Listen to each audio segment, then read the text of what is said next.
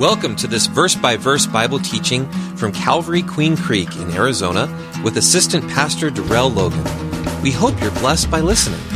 Romans 10:17 says, "Faith comes by hearing, and hearing by the Word of God." For more information, please visit calvaryqueencreek.org. Father, we thank you for who you are and what you are to us. Thank you for your word. Thank you, Lord, for your Holy Spirit who indwells us, who molds us into the image of Jesus, and who empowers us for the work of the ministry and to be effective witnesses.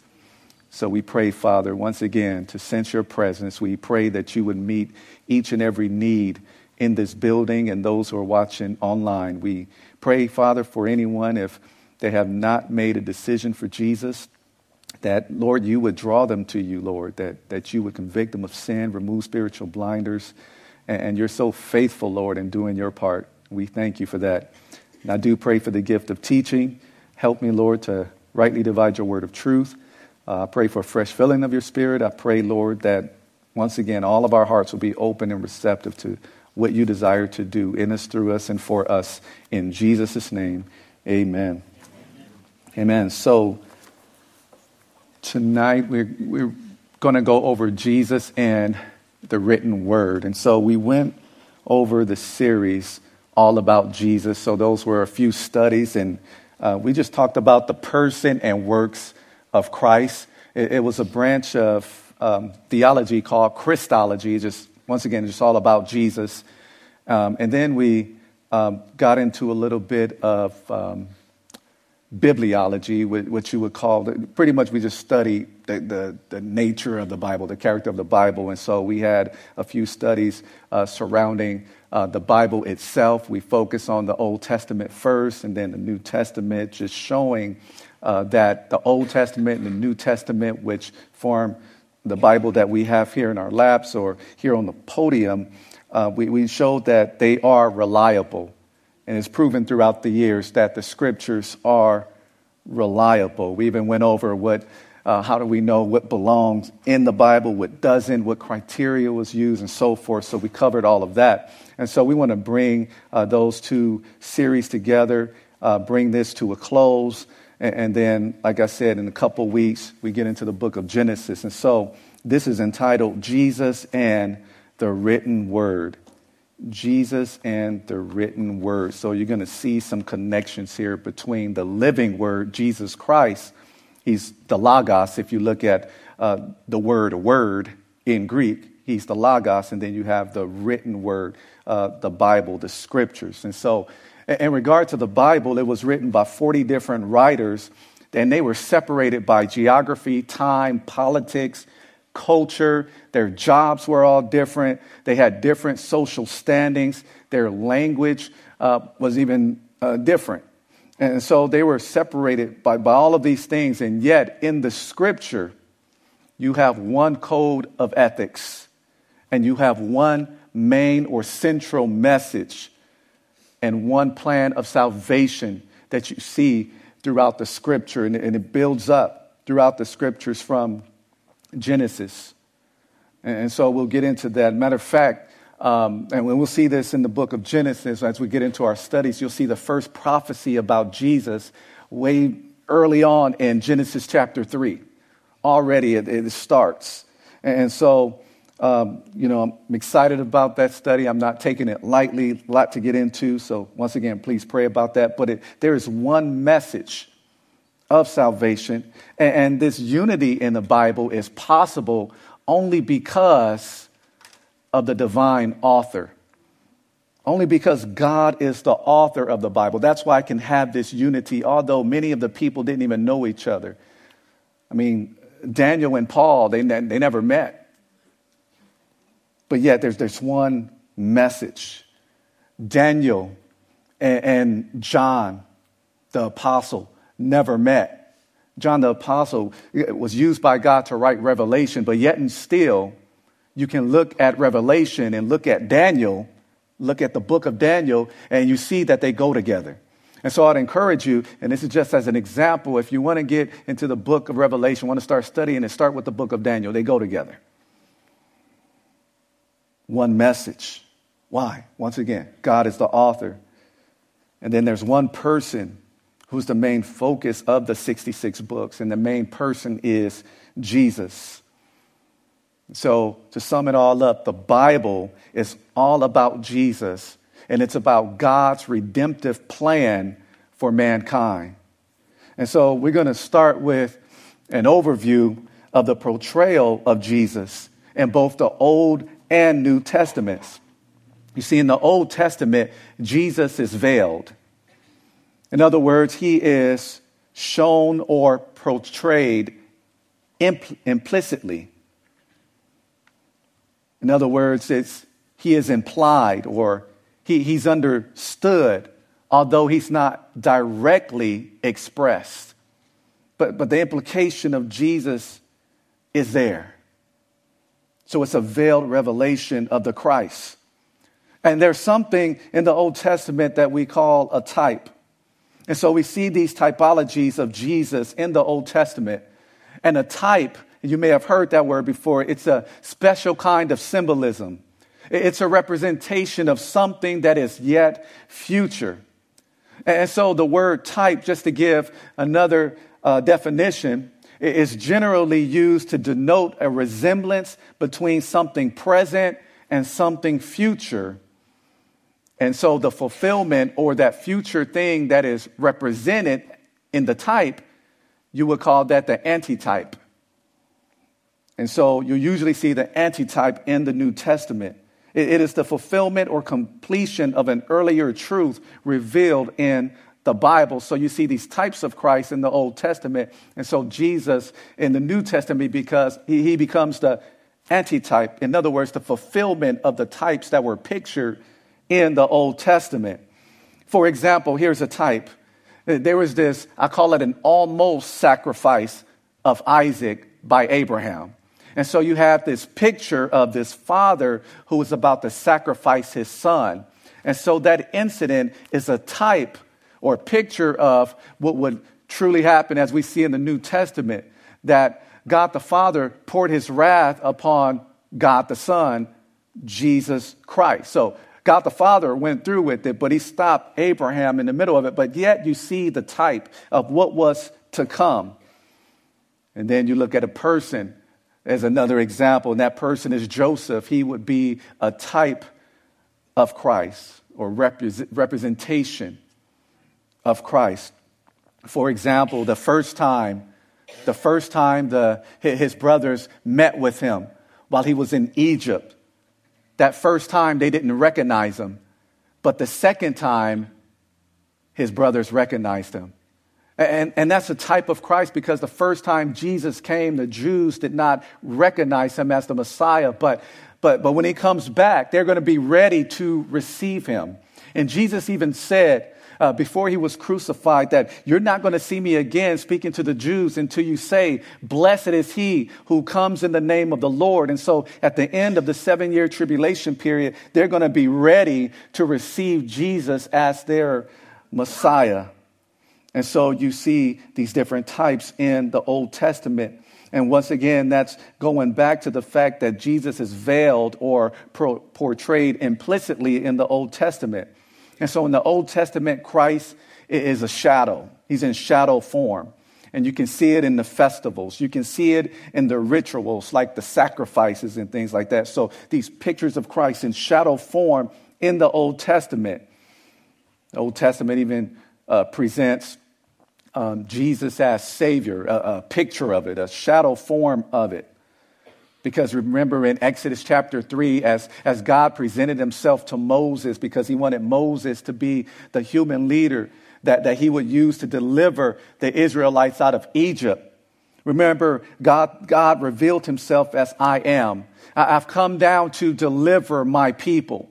All that was pointing forward to Jesus Christ, who will be a spiritual deliverer for all mankind. And he revealed himself, by the way, in John chapter 8, I believe it's verse 58. He revealed himself as I am. And so he is in shadow form and type. He's portrayed implicitly in the Old Testament. But in the New Testament, Jesus is portrayed explicitly. He's portrayed explicitly. And so the New Testament has the truth of Christ. It's very evident. He's not in shadow form. In fact, Colossians chapter 2, verses 16 and 17 says this. It says, "So let no one judge you in food or in drink, or regarding a festival or a new moon or Sabbath." Why? Because these things were a shadow of things to come, but the substance or the reality is of Christ. And so I've had somebody come here and they stepped in the office and they tried to chide us as a church because we were meeting on Sundays.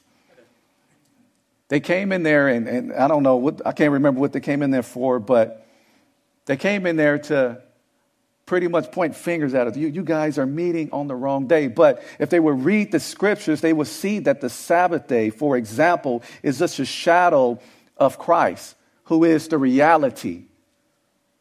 And so there's nothing wrong with taking a day of rest, but just to put that burden on somebody like, oh, if you don't keep this, you're not really worshiping God.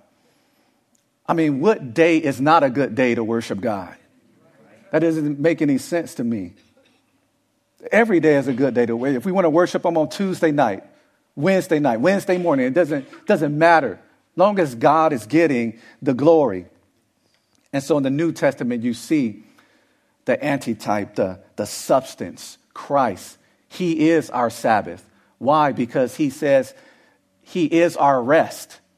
So if you're in Jesus, you are enjoying the Sabbath because spiritually you're resting in Him. But again, that's not to say that a day of rest is not good. So I'm not saying that. And so in the New Testament, He is portrayed explicitly. In the Old Testament, Jesus is the seed. In the New Testament, He is full blown. For example, John 1:14 says, "We beheld His glory as the only begotten of the Father." So He's not in seed form anymore in the New Testament. He's full blown. In the Old Testament, Jesus is enfolded. And in the New Testament, Jesus is unfolded. In the Old Testament, Jesus is contained. In the New Testament, Jesus is explained. In the Old Testament, Jesus is coming. The Messiah is coming. But in the New Testament, the Messiah has arrived. In the Old Testament, Jesus is pre-incarnate. That means He doesn't have His body yet. But in the New Testament, He is incarnate. See, at a certain point of history, He took upon that human body, but He always existed. That's why we say He's fully God, fully man, or some would say truly God, truly man. And then when it comes to the Bible, when you look at all the 8 sections of Scripture, of how you can divide it, there is this thematic structure that adds to or contributes to the overall message of Jesus. Each and every one of the 8 parts of the Bible contributes to the overall message of Jesus. So just to start off, just want to let you know that the Hebrew Old Testament was divided into 3 sections. It was divided into the law, or you would say Torah. It was divided into the prophets and also the Psalms, also called the writings. And so there's 3 sections in the Hebrew Bible. But then today we have this 4-fold division of the Old Testament, and that came through the Septuagint. And the Septuagint, once again, is the Greek Old Testament. It was translated from the original language of Hebrew in Alexandria, Egypt, between 250 BC and 150 BC. And it's called the Septuagint because it's hinting at the 70 scholars who helped translate it from the Old Testament Hebrew to Greek. And so it's the Greek Old Testament, and it's actually the version that Jesus quoted from, and also a lot of the apostles in their writing, the Septuagint, or that Greek translation of the Old Testament. And so that 4-division Old Testament, that was carried over into the Latin and the English Bibles. So that's why in our English Bibles, we have these 4 divisions in the Old Testament, and we're going to go over what they are and how they carry forward the message of Jesus.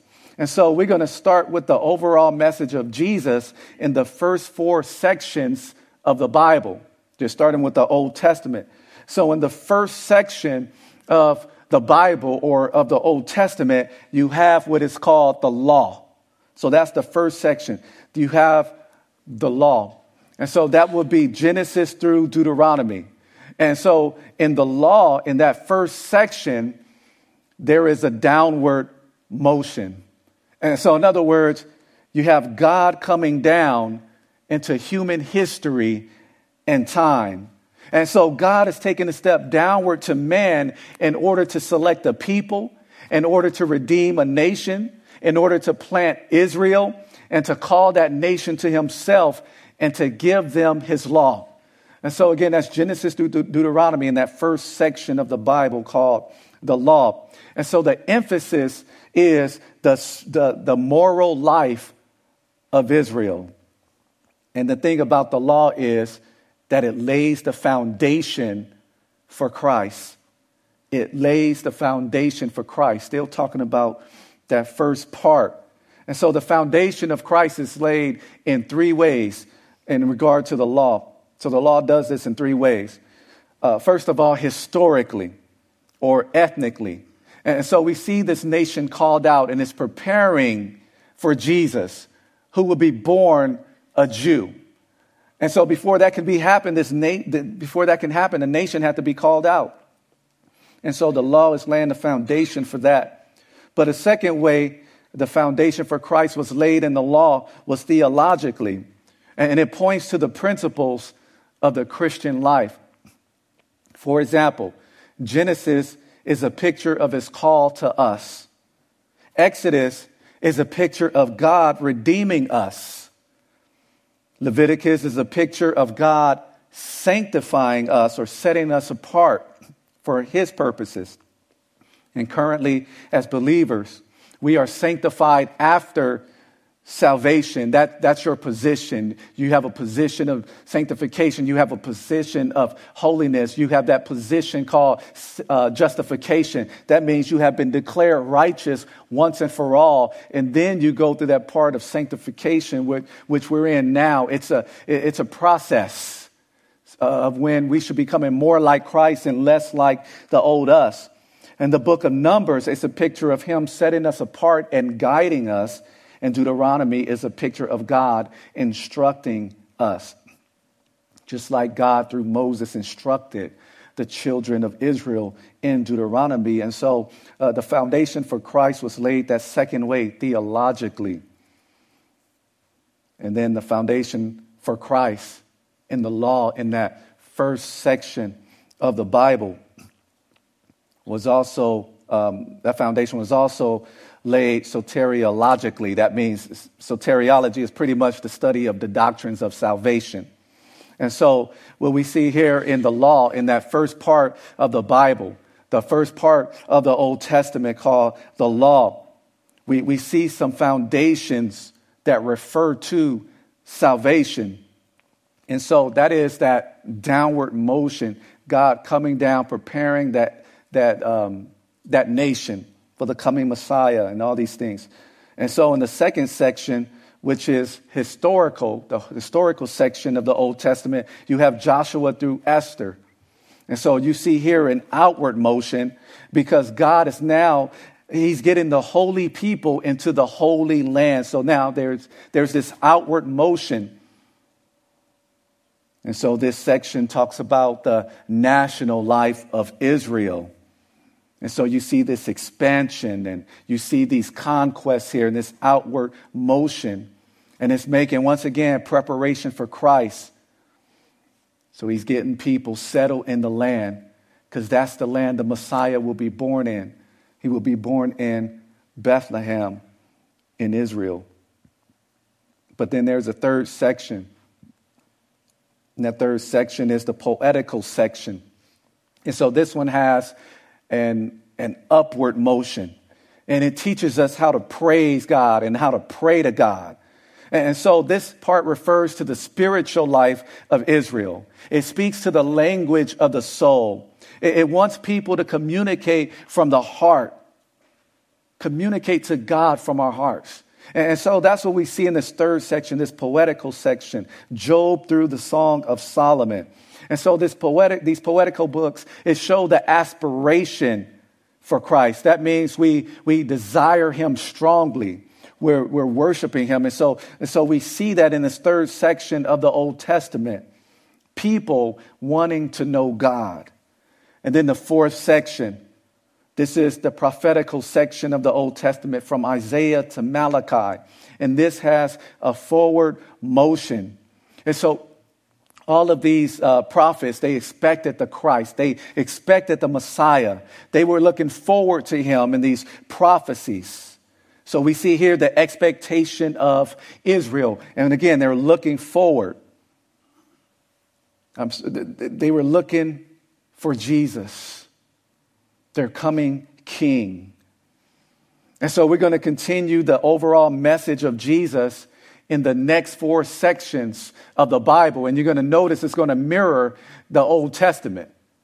And so in the New Testament, you have, if you're keeping up, this will be overall in the Bible, section number 5. You have the Gospels. The Gospels will be the historical, it will have the downward motion. And so it presents the incarnated Christ. And so here you have the downward motion. You have Christ coming from heaven to earth. And so this is the historic manifestation of Christ. And then the book of Acts, in the 6th section, that speaks to Christ. This one has an outward motion. And so this is a historical book. It shows the expansion of the church. Remember how in the Old Testament there was that section where the nation of Israel was expanding and so forth. So now you see a mirroring of this in the New Testament. This time you see the church expanding, sharing the gospel, preaching the gospel from Jerusalem and Judea and Samaria and to the other parts of the earth. And so you see that story all through the book of Acts. And so if you want to know the outline to the book of Acts, you look at Acts chapter 1, verse 8. And you see it all falling into place.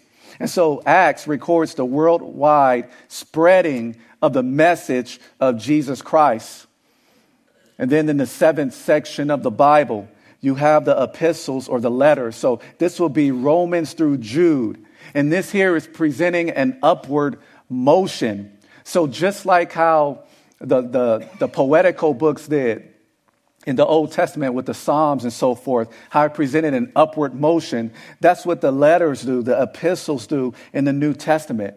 Because they interpret what we have in Christ. You see, we know who Jesus was. We know what Jesus did as we look at the Gospels, the 4 Gospels. But now there's an interpretation of exactly what happened when he died on that cross and when he rose from that grave. And so the epistles or the letters, they do that. They present this upward motions.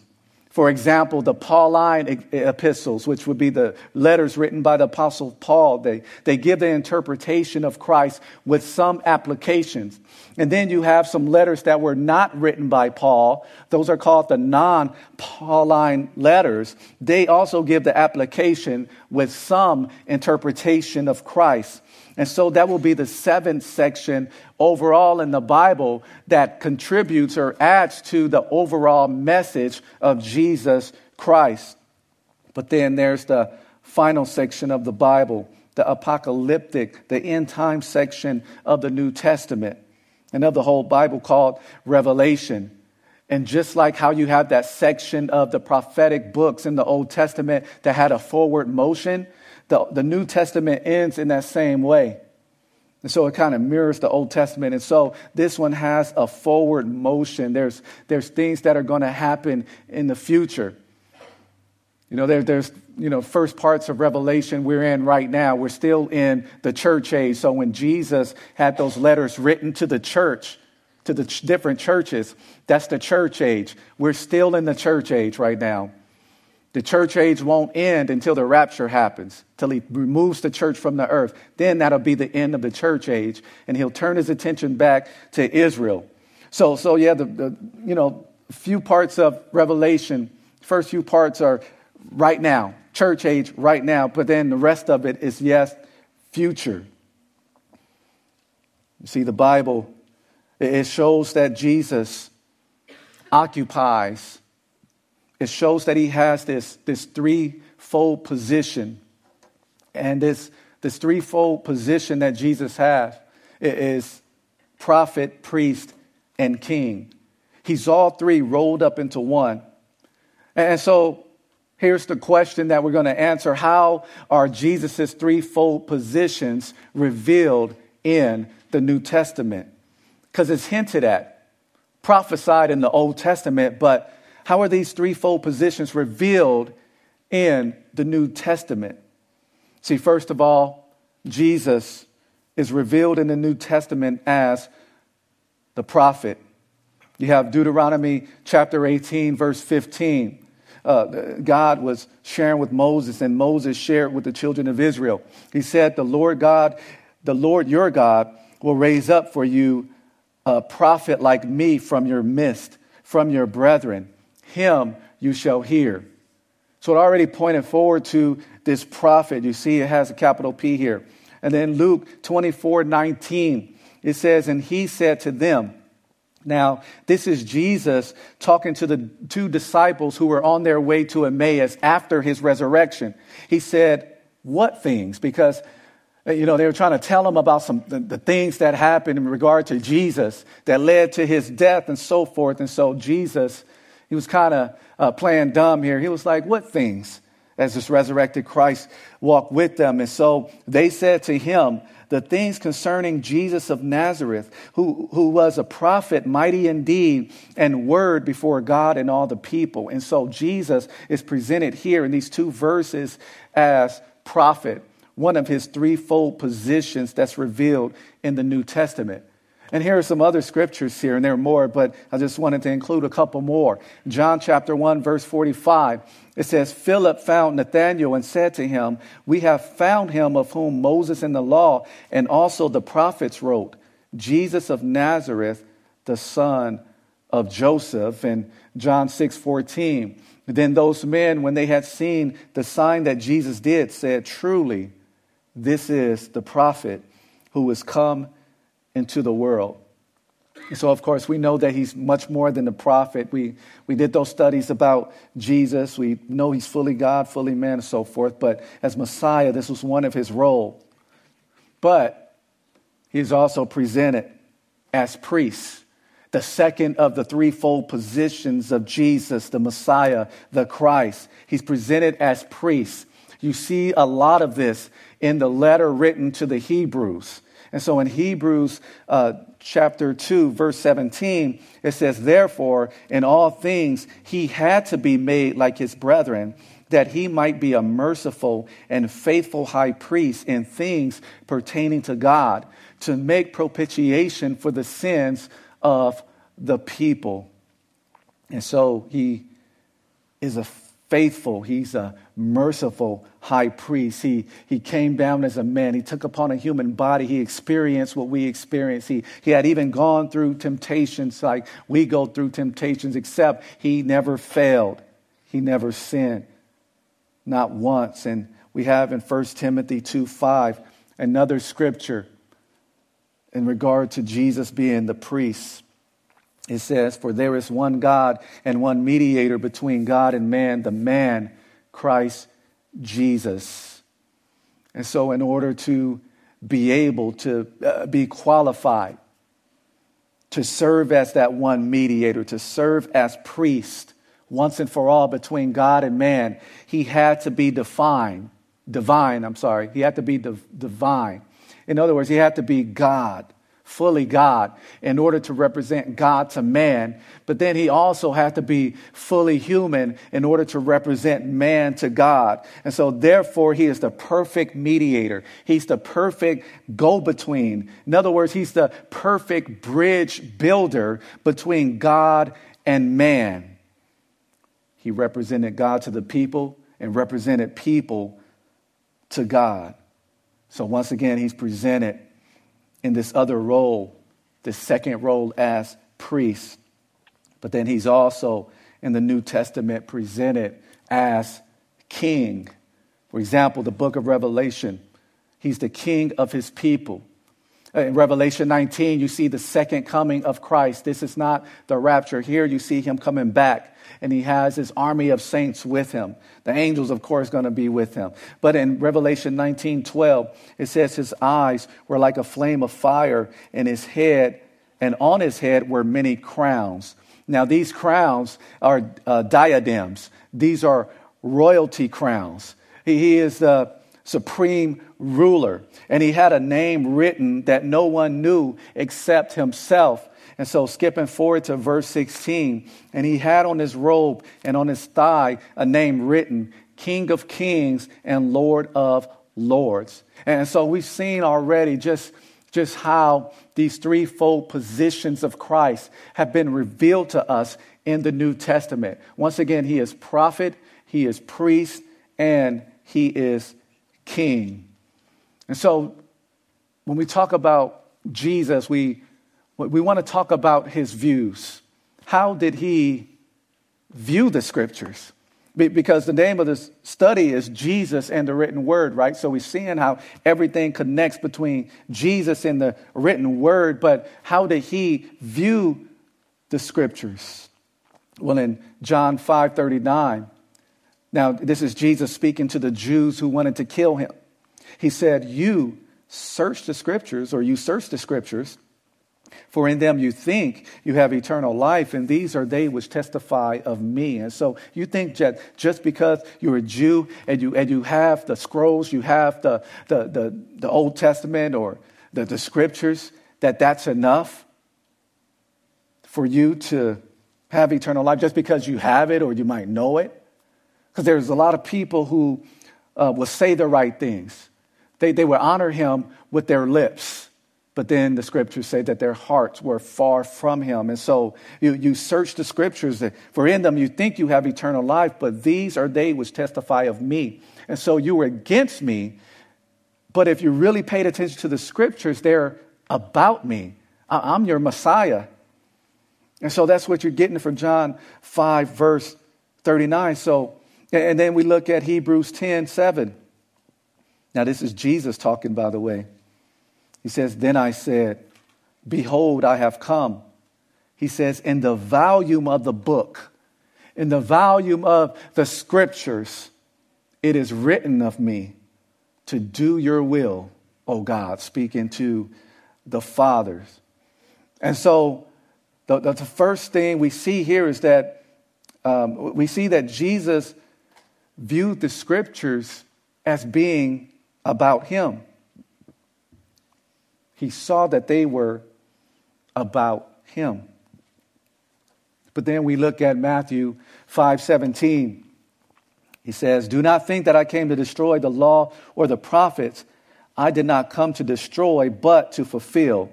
And so the law and the prophets, it referred to all the books of the Hebrew Bible, the law and the prophets. So he didn't come to destroy them. He came to fulfill. And so this is how Jesus, once again, saw the scriptures. They were about him. And number two, he came to fulfill the scriptures. You see, Jesus fulfilled the whole law. How? Because he kept the whole law.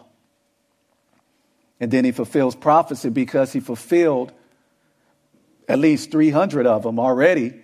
And he will fulfill more in the future. But then also you have Luke 24, verse 27. It says, and beginning at Moses and all the prophets, he expounded to them. He explained to those two disciples on the road to Emmaus in all the scriptures the things concerning himself. So they're about him. He is the fulfiller of the scriptures. And by the way, Moses and the prophets is the same as saying the law and the prophets, talking about the whole Old Testament. And then you go to Luke 24:44. It says, then he said to them, these are the words which I spoke to you while I was still with you, speaking to his disciples. that all things must be fulfilled, which were written in the law of Moses and the prophets and the Psalms concerning me. And so you see that three division of the Old Testament there. The law of Moses, the prophets, and Psalms. The Psalms can also be referred to the writings. So he knew that they were about him, that he's the fulfiller of the word of God. And so he also, when it came to his views about the scriptures, about the written word of God, he actually taught that the Bible is the word of God. He taught that it was the word of God. And so if he said that it's the word of God, then the Bible is the word of God. Because we already established that Jesus is God, who came in human flesh. He has two natures now. He'll forever have two natures. See, because whatever was taught by Jesus is true. So if he says this is the word, then he would know better. So it's the word. And so in regard to the Old Testament, Jesus affirmed the divine inspiration of the Old Testament. He also affirmed that it's reliable. He affirmed the finality of the scriptures. For example, when he was tempted, he would respond with the words, "It is written, it is written." That means that, you see, the scriptures are final. It is written. That's how he responded to the temptation. Jesus also affirmed the unity of the scriptures because he affirmed that it's all about him. He also affirmed the historicity of the scriptures, that the Bible, in other words, the scriptures are historically true, that it's accurate. Why do you say that? Well, I say that because he acknowledged Jonah. He acknowledged even the story that involves Jonah. He acknowledged that Noah is a real person, that Moses is a real person. He mentioned Abraham. He mentioned Isaac. He mentioned Jacob. He mentioned David. And so he affirms the historical accuracy of the scriptures. He also affirms that the Bible is true. The scriptures are true. John 17:17, as he's praying to the Father, he says, "Sanctify them by your truth." And what does he say after that? "Your word is truth." And so he acknowledges that the scriptures are true. He acknowledges that the scriptures are indestructible. You can't destroy the scriptures. In fact, in John chapter 10, verse 35, he says that the scripture cannot be broken. We found that time and time again. As many people have tried to destroy the Bible, they're still trying to do it today. It still stands. It cannot be broken. In fact, he even affirmed the scientific accuracy of the Bible. In Matthew chapter 19, verses 2 through 5, he affirmed the biology of the Bible is correct. Because he acknowledged that when God made humans, he made them male and female. And not only did God confirm the Old Testament, he also promised the New Testament. He promised to guide the apostles into all truth by the Holy Spirit, because he said that the Holy Spirit will bring everything that he taught them to their remembrance. So he confirmed the Old Testament and promised the New Testament, which we have today. And so we get to see here how Jesus viewed the scriptures. And at that time, once again, it was mostly the Old Testament because the New Testament wasn't written during that time. But yet and still, he gave us a heads up about the New Testament. But as we talk about Jesus in the written word, one thing we should see is the parallel between Jesus and the written word. In other words, you should see the parallel, the comparisons between Jesus, the living word, the Logos, and the written word. See, Jesus is called the the living word. He's called the Word of God because he is an expression of God. In other words, if you want to see how the Father is, you look at Jesus. He's the most clear and most perfect revelation of God, expression of God that we can see. If you want to know how the invisible God is, look at Jesus, who is the expression of the invisible God. And that's what words do. Words express. And so that's why Jesus is called the Word of God. He's the living Word. And so Jesus being that expression of the true and the living God is also comparable to what the written Word of God does, the Bible. Because words, literal words, again, they express our thoughts. And so what we're seeing here in the Bible, we are seeing the thoughts of God expressed in written form, whereas Jesus, being the living Word of God, he is God expressed in living form.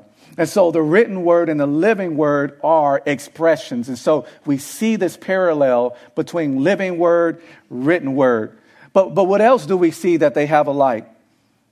That the living word and the written word have alike? Well, both the Bible and Jesus, the Son of God, have both a human nature and a divine nature. Well, how does the Bible have a divine nature? It has a divine nature because the Bible is inspired by God. So God breathed out his holy word and gave it to men that he set aside to write down what he breathed out, what he wanted written down. And so the Bible has a divine nature, but the Bible also has a human nature because God used man to write down his word in human language. But then Jesus, and we said this over and over again, we can see the comparison here because Jesus, the living word, of course, he has both of divine nature and a human nature because he's fully God and he's fully man. But then as we continue to look at more parallels, and this is the third thing I want to point out, both the written word and the living word, Jesus Christ, are eternal. It's eternal. Jesus is eternal because he's God. The written word is eternal because it was in the mind of God from eternity. So it always existed, but at a certain point in time, it was written down. Just like at a certain point in time, Jesus received a body. But then point number 4, Jesus and the written word are parallel. You see the comparison because they're both holy.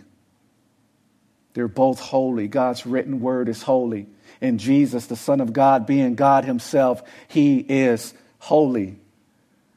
And them both being holy means that they're both pure.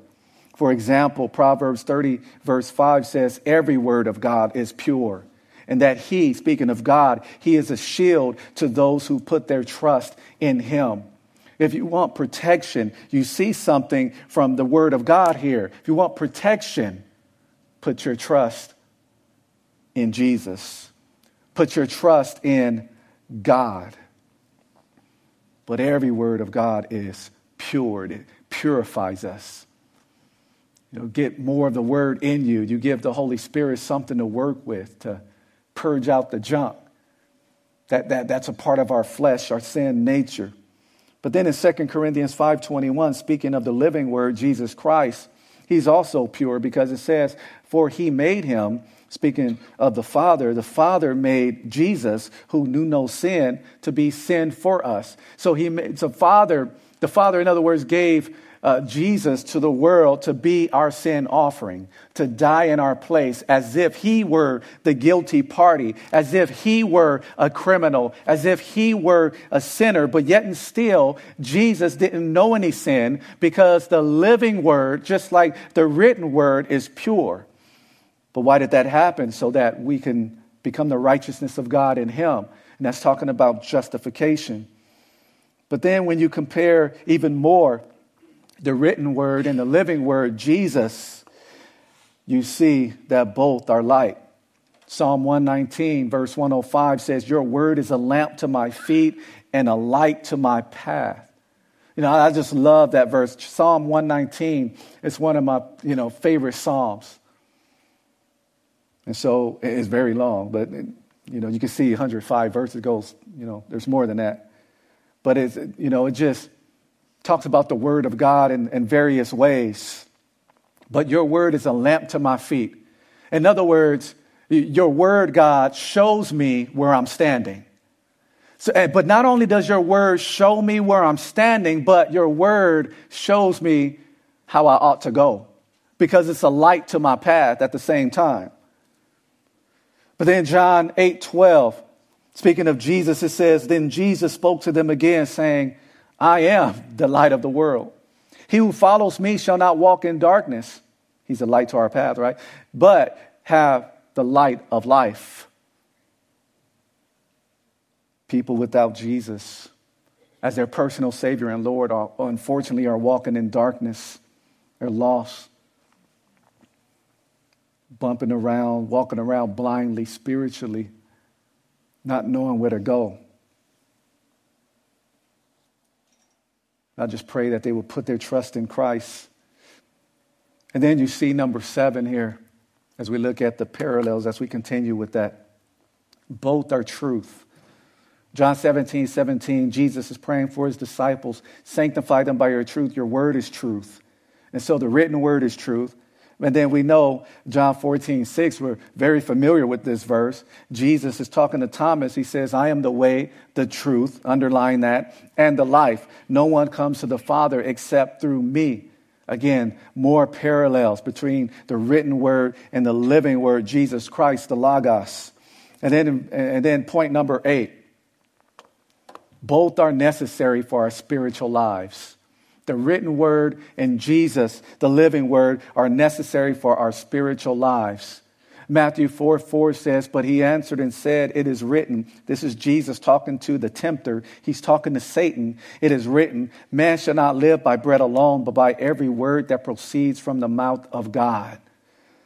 And in John 6:35, Jesus said to them, I am the bread of life. He who comes to me shall never hunger. He who believes in me shall never thirst. So there's so many people in this world who are spiritually hungry. They're spiritually thirsty. They supplement God with all these different things, or they try to replace God with all these different things, with money, with sex, with drugs, with alcohol. But they continue to hunger. They continue to go through life being unfulfilled. Why? Because they do not have the true bread of life, because if they did, it says here that they'll never hunger.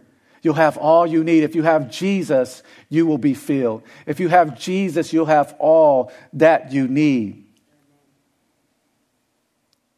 But see, in talking about all of these comparisons, these parallels between the written word and the living word, Jesus, I do have to note that we do not worship the Bible. The Bible, of course, is a creation. It's God's creation. So we don't worship the Bible, but Jesus is the creator. We worship him. We worship the one who had the Bible written. We worship the one who inspired the written word. So we worship the God of the Bible. And as believers, we can know the Lord better through his written word. Just to be sure, we can know him better through what he revealed to us about himself. But I just wonder tonight, as I share this, is that your main goal? To know the Lord better?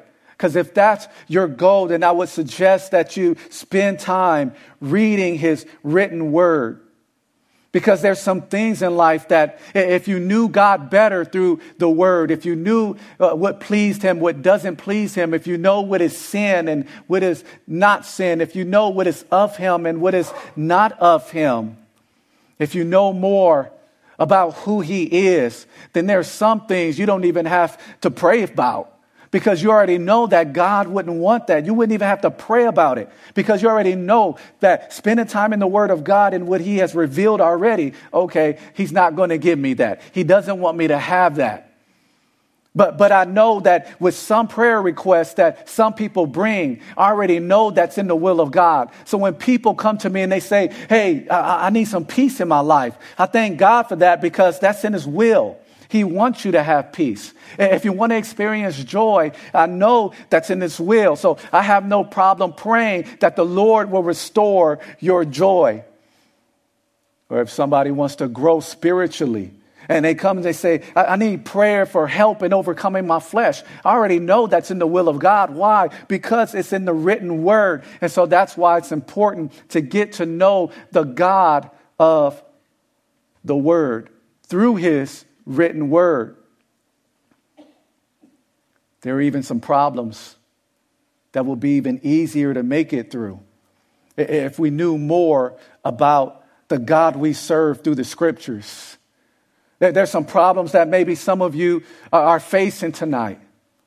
There's some issues that have come into your life that will be just a little easier to make it through if only you understood God better. If only you understood his character better. If only you understood those scriptures or remembered those scriptures that talk about his love for you. If only you memorized those scriptures that talk about his mercy, his compassion. If only you knew those scriptures that talk about the God who is so gracious to us. If you knew those scriptures that talked about God providing our every need, because there's some people who are maybe struggling because they feel like some needs are not being met. But if you would just spend time in the written word, getting to know your God better, then you would come to know that he is Jehovah Jireh or Yahweh Jireh, the God who provides.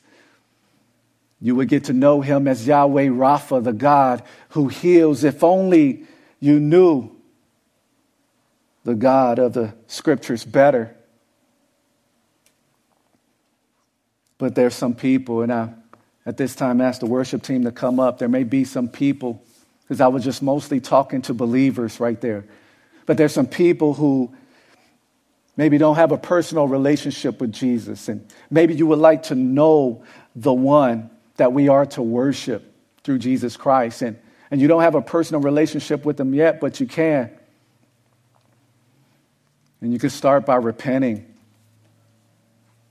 This change of mind, this turn from sin, and put your trust in Jesus. And not just trust him for salvation, but trust him on a daily basis. Scriptures say that we walk by faith, not by sight. So we may not have the sight of what's going to happen, but God does. He already knows what tomorrow looks like, amen? So get to know the God of the scriptures, of the written word. And then that'll help you in your walk. That'll help you in your prayer requests. That'll help you as you go through your trials. So with that being said, just want to remind everyone, not that you're not doing it, but continue to stay in the word of God. Let's pray. Father, we thank you for your word. We thank you for your Holy Spirit. We thank you, Lord, for whatever understanding you have given to us. And we pray, Lord, for us to know you better by experience. We do pray, Lord, for anyone who may be under the sound of my voice in the room or online or maybe listening to this at a later time. We pray, Lord, if they don't have a personal relationship with you, I pray, Lord, that you would remove those spiritual blinders, Lord. I pray, Lord, that if they feel that tug of the Spirit right now, Lord, that you would keep the enemy at bay from trying to steal the seed of the word that has been planted. And I pray for my brothers and sisters in Christ, under the sound of my voice, Lord, that you would just stir their hearts for the things that are of you. Give them more of a hunger for your word. Give them more of a boldness when proclaiming your word, speaking the truth in love, of course, Lord. But I pray, Lord, that more and more Christians would see that we have nothing to be ashamed about. that if they're mad at us for sharing the Bible, then they're really mad at you. So, Father, I pray your blessings. I pray for your healings upon my brothers and sisters tonight, Lord, because maybe there's someone who needs physical healing, or maybe there's some who being tortured mentally, spiritually, emotionally, Lord. They just feel weighed down, Father. I pray for healing for them, Lord. I pray for that burden to be lifted from them.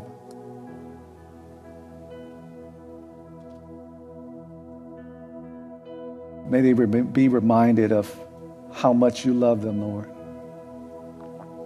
in a world that seems so loveless. Help us, Lord, to let our light shine in this world.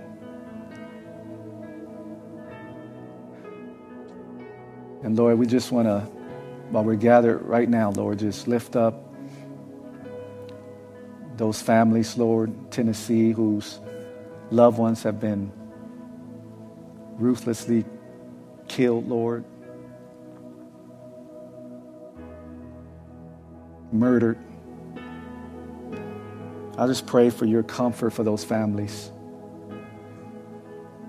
and that somehow, some way, you even use this to draw more people to Jesus.